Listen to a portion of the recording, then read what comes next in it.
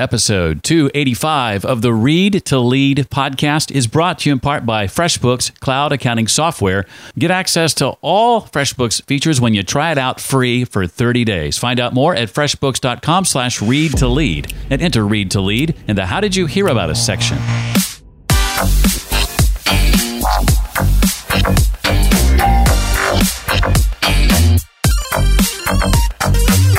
I think many people think about trust as this sort of fuzzy feel-good, I like this person, or this person makes me feel good.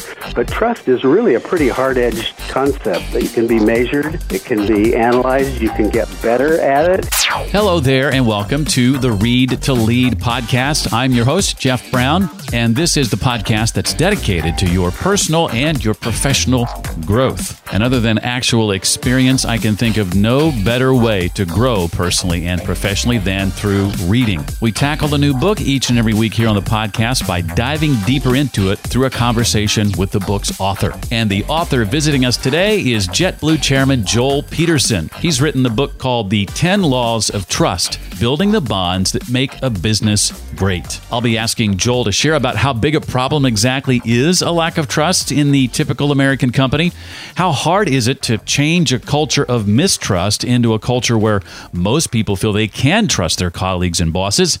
How do millennials react to Joel's strong positions on trust? And much, much more. And just before we get to that, I want to recommend a great podcast to you. It's called The Red Podcast, the marketing podcast for experts. It's hosted by my friend David Hooper. We've been friends for several years now. In fact, we were part of the team that helped launch the Nashville Podcasters Group several years ago. He's more involved in it today than I am. But his podcast is all about turning your expert knowledge into income, building your authority, and delivering your message in a way that makes an impact. It's going to help you reach more people and make more money. I'll put a link to it in the show notes. In fact, I recommend you check out his two most recent episodes called The Panic Attack, Part 1 and Part 2. Very compelling story about his experience with a panic attack while giving a public talk. I learned so much from listening. I think you will too. Again, it's called The Red Podcast. Link in the show notes. You'll find those at readtoleadpodcast.com/285 for episode 285. Joel Peterson is the chairman of JetBlue Airways and the founding partner of Peterson Partners, a Salt Lake City-based investment management firm. He is also on the faculty at Stanford University and has been since 1992. After 3 careers, 4 decades of marriage, and 7 kids, in addition to demanding roles as CFO, CEO, chairman, lead director, adjunct professor, founder, author, entrepreneur, and investor, Joel is often sought as a mentor and coach by leaders and aspiring leaders. Now, his latest book, written with David Kaplan, just re-released in an expanded edition and is called The 10 Laws of Trust, Building the Bonds That Make a Business Great. Joel, it's a delight to talk to you and have you here. Thank you so much for being a part of Read to Lead. Well, I'm delighted to be with you, Jeff. Well, I love one of the very first things you say. I think it's in the introduction of the book. You talk about how you lack the paranoia gene. You just kind of grew up trusting everybody. Tell me a little bit about your upbringing and background. Oh, I was born in Iowa, grew up in Michigan. My father was a college professor. I was the oldest of 5 children. And my parents just trusted me. They expected the best out of me. And some of my friends said that when I was 12, I was 40. I had the mindset of a 40-year-old because I just, I didn't do crazy things and I could be trusted. And their parents liked me because they knew if I was with them, they'd not get into trouble. So why a book in 2016 about trust and why an expanded edition now? Well, I think trust is the kind of the most powerful tool to an effective leader, and I think it was under stress in 2016. I think when you looked at the presidential candidates, at least, I read surveys that said they were mistrusted by 2/3, both of them were mistrusted by 2/3 of the electorate. And then we see trust levels of, Congress, lawyers, business executives, the press, and everything declining. So it seemed like it was, in my business experience, trust was a really powerful way to get things done. It makes things faster, more flexible, more innovation, et cetera. So it just felt to me like somebody ought to kind of factor analyze trust and give people a bit of a map for building high trust organizations. The reason it was expanded and republished was because two reasons. One is that HarperCollins bought AMA, and they looked through the titles that they had picked up from that, and they thought, gosh, this is a pretty good one. I wonder if we shouldn't re-release it. And then they asked me, what are the questions that people have been asking you about it? What have been the problems with the first edition? I said, well, there are two. One is everybody asks about betrayal, because if you never trust, you'll never be betrayed. And everybody who's trusted has been betrayed at some level. So talk a little bit more about betrayal. And then the second was, how do I know what the trust level in my team is or in my organization is? People stop talking about it, and leaders don't find out what the actual underlying trust level is until it's too late. So how can we measure trust along the way and then do things to improve it? Well, how big a problem is a lack of trust really, in your view, in the typical American company today? I think it's huge. I don't think you can say it's company-wide, but I think teams, there's conflict within teams. You look at Congress today, it's entirely dysfunctional. There's such a toxic level of mistrust that things don't get done. So everything gets slowed down. There's increased litigation. There's backbiting. A lot of time is spent on things that are unproductive. I'm not talking about Congress, I'm just talking about any team that's doing something. If you don't have high trust among team members, things slow down and don't work very well. Imagine a football team where there's not a trust between, say, the quarterback and the wide receiver, that they're going to run the right routes. That'll never work. So people have to get on the same page and really be able to rely on one another. Joel, do you think most middle managers and senior executives are aware of the scope of the problem? Well, I think they're all aware that things aren't always working the way they should, and that there's conflict, and they spend a lot of time dealing with things that are just not working very smoothly. So I think at that level, viscerally, they're aware of it. I don't think many have really thought about trust. I think many people think about trust as this sort of fuzzy, feel-good, I like this person, or this person makes me feel good. But trust is really a pretty hard-edged concept that you can be measured, it can be analyzed, you can get better at it. You can have smart trust or gullibility. I think gullibility is not ever really very helpful. And I think being really smart about trust, granting it in increments, measuring things along the way, communicating effectively, all the things that are outlined in the 10 laws of trust, allows you to kind of build trust, a level, a molecule at a time, a conversation at a time, a level at a time. To answer your question, I think people aren't thinking about it as trust. They're thinking about it as, I wonder why there's so much conflict, why things aren't working very smoothly. So I think a lot of people are aware of that. I think a lot of people are aware that trust levels have declined in society. I think one of the quotes in the book is by Howard Schultz, who says that he used to be able to tell people 40 years ago that a product did X, Y, or Z, and 90% of the people would believe what he said. He said, today it's 10% who believe you. So we've just all become wary, and for good reason. There's a lot of things in society that have made us concerned, whether it's the Wall Street meltdown or the college admissions scandal, or I think the millennials have been told, get a college education and buy a home, and they found that they end up with debts and house prices go down. So right. People have become wary. Well, staying with companies for a moment, how hard is it to change a culture of mistrust into a culture where most people feel they can trust their colleagues and their bosses? I think it's really hard. It starts with the leader. The leader has to be trustworthy, has to have high integrity and transparency and whatever. And then I think a lot of times there are people who are cynical, who just will never buy in.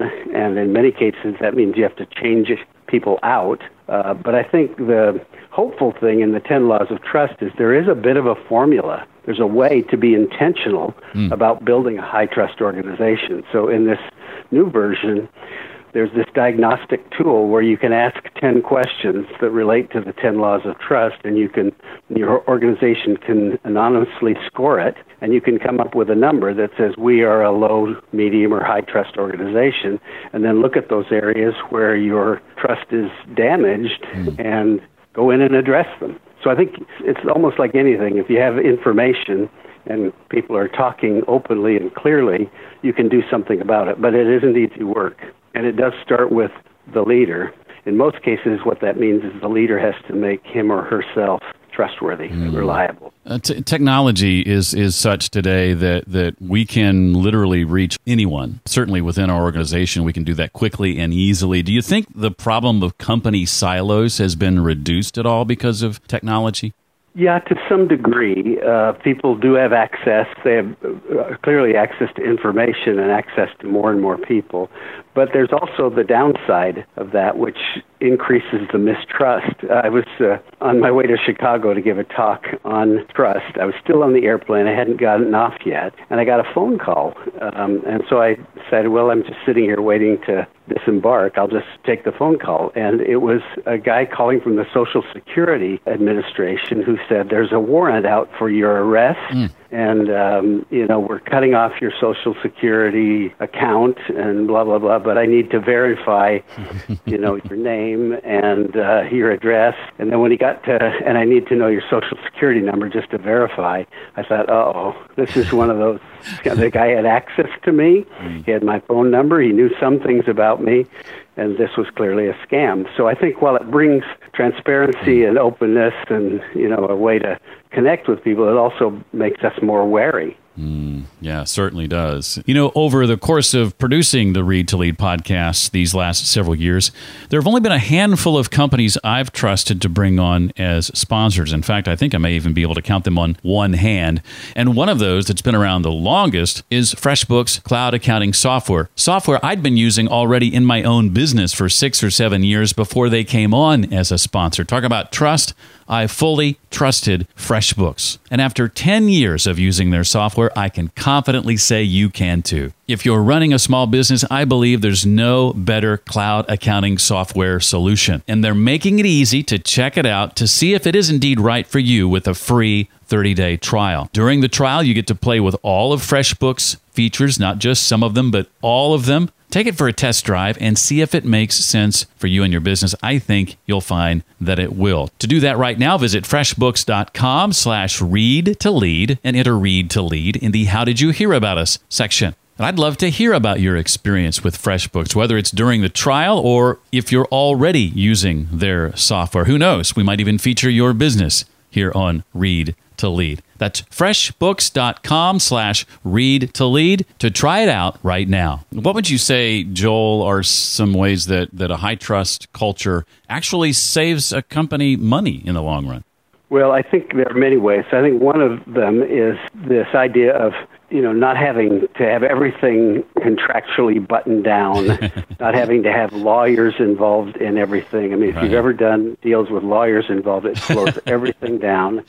They play a valuable role, and I'm not dissing lawyers. I'm just saying, where there's mistrust, you have to look a lot at remedies and big, thick contracts, and everything slows down that way. Another is there are recriminations. When people don't trust each other, they spend time in recrimination and blame and assigning responsibility for things that didn't go right. Another is that they don't innovate as much. Innovation is this messy process where you really try things out that don't work. And so the process of innovation means getting things out prematurely, going to market, getting feedback, and changing and refining. Well, if there's low trust and recrimination, people innovate much more cautiously and more slowly. One of the reasons that these little tiny companies are so much better at innovation than the bigger ones where there are more politics. So I think it saves time, it saves money, and it's a much happier way to go about life. One of your laws talks about correcting trust breaches immediately. Should leaders drop their other priorities when there's a breach of trust? Is that what you're saying? Yes.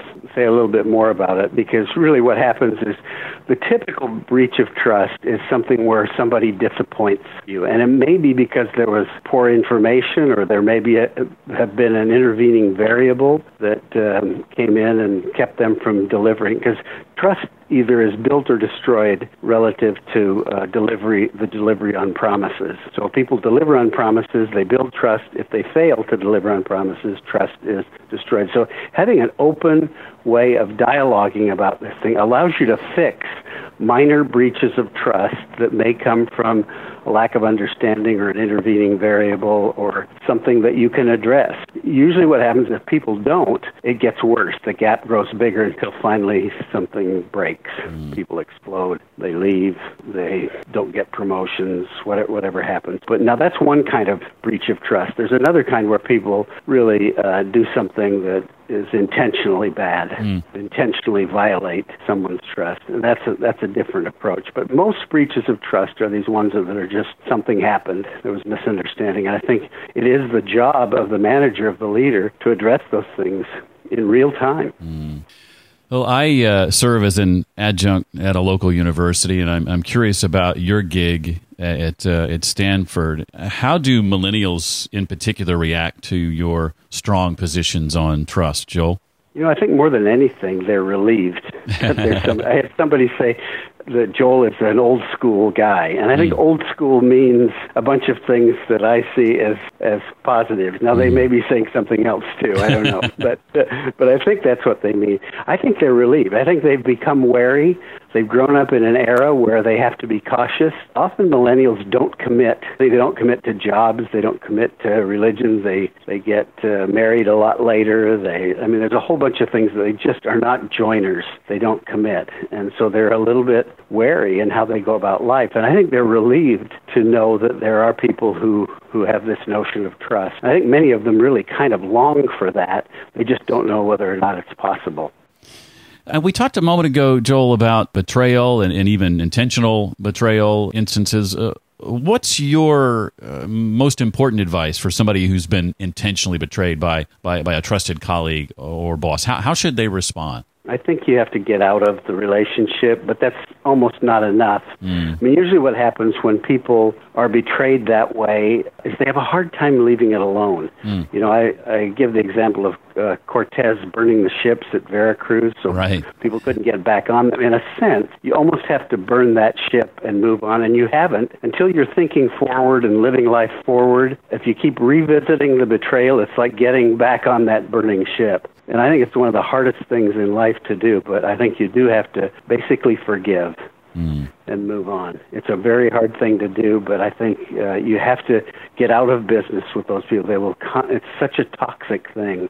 It will constantly drain you. So I think that kind of a betrayal you have to get away from. And that may mean changing jobs. In a marriage, it can mean, divorce. I think there are some cases where the stakes are so high that you really do work a lot. If it's a marriage and there are children, I think you really work hard to fix even those kinds of betrayals because there's so much at stake. But in a lot of situations, there's not as much at stake, and you're better off forgiving and moving on just as soon as you possibly can. Well, this has been a lot of fun. I got a couple of questions I want to ask you, not directly related to the book in the few minutes we have left. But before I do that, Joel, is there anything else from the book you want to make sure we know or walk away with? That its main thesis is that high-trust organizations outperform low-trust organizations over time. High-trust leaders outperform low-trust leaders over time, and that there's something we can do about it. We can actually own the trust levels in our organization. I think that's a positive and hopeful thing, and I would hope that people will embrace that and say, let's start working on that. We'll heal a lot of things if we can do that. For sure.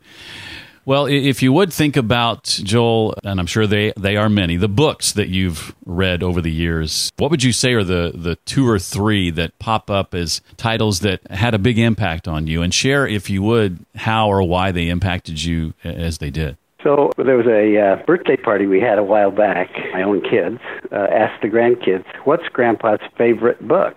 And they all knew.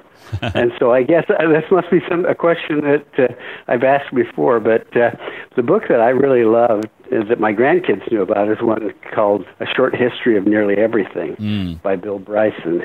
Bryson is a wonderful writer, and it's just a kind of a fantastic tour through how do we know what we know. And it's a bunch of anecdotes and stories about the people who've discovered what we know about how our world is and works. I'm now reading a bunch of books on, you'll be surprised, but I got into kind of a jag on history, and I started out with reading the Chernoff book on Alexander Hamilton. And I went from that to Jefferson, to John Adams, then to Truman, to Ulysses S. Grant. And then a little while ago, I had to interview Condi Rice for an hour on stage in front of about 300 people. So I read all three of her best-selling books. And I'm now in the midst of this book, Churchill, A Walk with Destiny by Anthony Roberts. And you can kind of tell that there's a theme there in sort of understanding how the world is and works and who are the characters that we can study. And part of that is a desire to find mentors in life. You know, everybody's interested in having a mentor, but we can't always have flesh and blood mentors. Right. But there are a lot of them that are available to us in history. Many, many lessons that we can learn as would-be leaders by studying these biographies. You're preaching to the choir now. I love presidential biographies. Much like you, several years ago, I went on a kick where I read several back to back, and I have a whole. I'm looking over here to my right. I have a whole stack of them on my bookshelf. So definitely speaking my language for sure. Well, you mentioned your recent talk in Chicago. I know public speaking is something you obviously do on a regular basis. I'd be curious to know, Joel, your tips for delivering a talk that's going to truly land with your audience, impact them, and be memorable to them. I should be asking you that question. I need to get better at it. But I do, to me, audiences only will remember, and I'm saying this as a member of audiences, you only remember a couple of things. I think it's really important to have a few takeaway points that you want to make. I think it's important to be reading the audience and be flexible. I like to have speeches be two-way. In other words, I like to have interaction with the audience as much as possible. So every once in a while, I'll cold call or just get audience participation. Now, this may be from my experience as a teacher, but I find in teaching, I have a rule that says have every student make a noise within the first 3 sessions of class. And if they do, they're engaged forever. They've got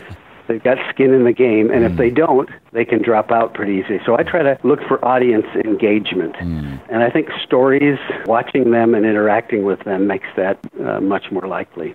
You put my mind at ease. I recall just a couple of weeks ago with my new class having everybody go around the room and tell a little bit about themselves and their dreams and where they're from and things of that nature. So everybody got involved. So hearing you say that, I'm like, oh, I did something right. That's good. Well, it's funny. I asked this one of these groups I was talking to, how many of you have been betrayed? How did it feel? You know, and even just an open-ended question like that, and often where there's emotion, where it's colored. You know, there's something in it where they're feeling something. They're much more engaged than if it's just an intellectual exercise. So I think questions and getting people to talk, you know, you want to have them be participants in whatever it is you're doing. So I think you and I are on the same wavelength there. Awesome. Well, finally, what's next for you, Joel? What's coming up that you're working on and excited about? Well, I'm actually working on another book that will come out by HarperCollins next spring. I had started calling it Running Stuff. I love that title, and most of my friends really liked it. But when HarperCollins went out and did market testing on it, they said it attracts joggers. So anyway, we're calling it entrepreneurial leadership. And the notion of that is not entrepreneurship, because many entrepreneurs just light fires and that's all. Entrepreneurial leadership really taps into all of the things that a leader needs to be transformed from being a presider or a manager or an administrator or an entrepreneur into being sort of, do you know this term, the 5-tool player in baseball? No, I don't. Yeah, it's kind of interesting. They say Willie Mays was maybe the ultimate 5-tool player. He could run, field, throw, hit for power, and hit for average. Those are the 5 tools. So most players are good with a couple of the tools, and most leaders are good with either being managers or entrepreneurs or whatever. The entrepreneurial leader, however, is good with all 5 tools. And so it's really to try to kind of capture, you know, what is it? So I give people a bit of a formula for how do you go about becoming one of these. So it's a bit of a checklist, cookbook, series of stories where people can develop this 5-tool ability to be an effective leader. Love it. Well, Joel Peterson is the chairman of JetBlue Airways, and the book re-released is called The 10 Laws of Trust, Building the Bonds That Make a Business Great. This was a lot of fun. Joel, again, thank you so much for taking the time to do this. I know you've probably got a very busy schedule, and I am so thrilled that you chose to spend a few minutes with me today. My pleasure, Jeff. Anytime. For a summary of our conversation, including the links and resources Joel and I mentioned, simply go to readtoleadpodcast.com/285 for episode 285. Please do remember our sponsor, FreshBooks Cloud Accounting Software, and their free 30-day trial available to you right now. FreshBooks.com/readtolead and enter Read to Lead in the How Did You Hear About Us section. And be sure and check out the Red podcast hosted by my friend David Hooper. A link to that podcast is also listed in the show notes. For questions, comments, or feedback on Read to Lead, you can write me directly. It's jeff@readtoleadpodcast.com. I'm so glad you decided to spend a few minutes with me today, and I look forward to seeing you next time for the next episode of the podcast. Until then, remember, leaders read and readers lead.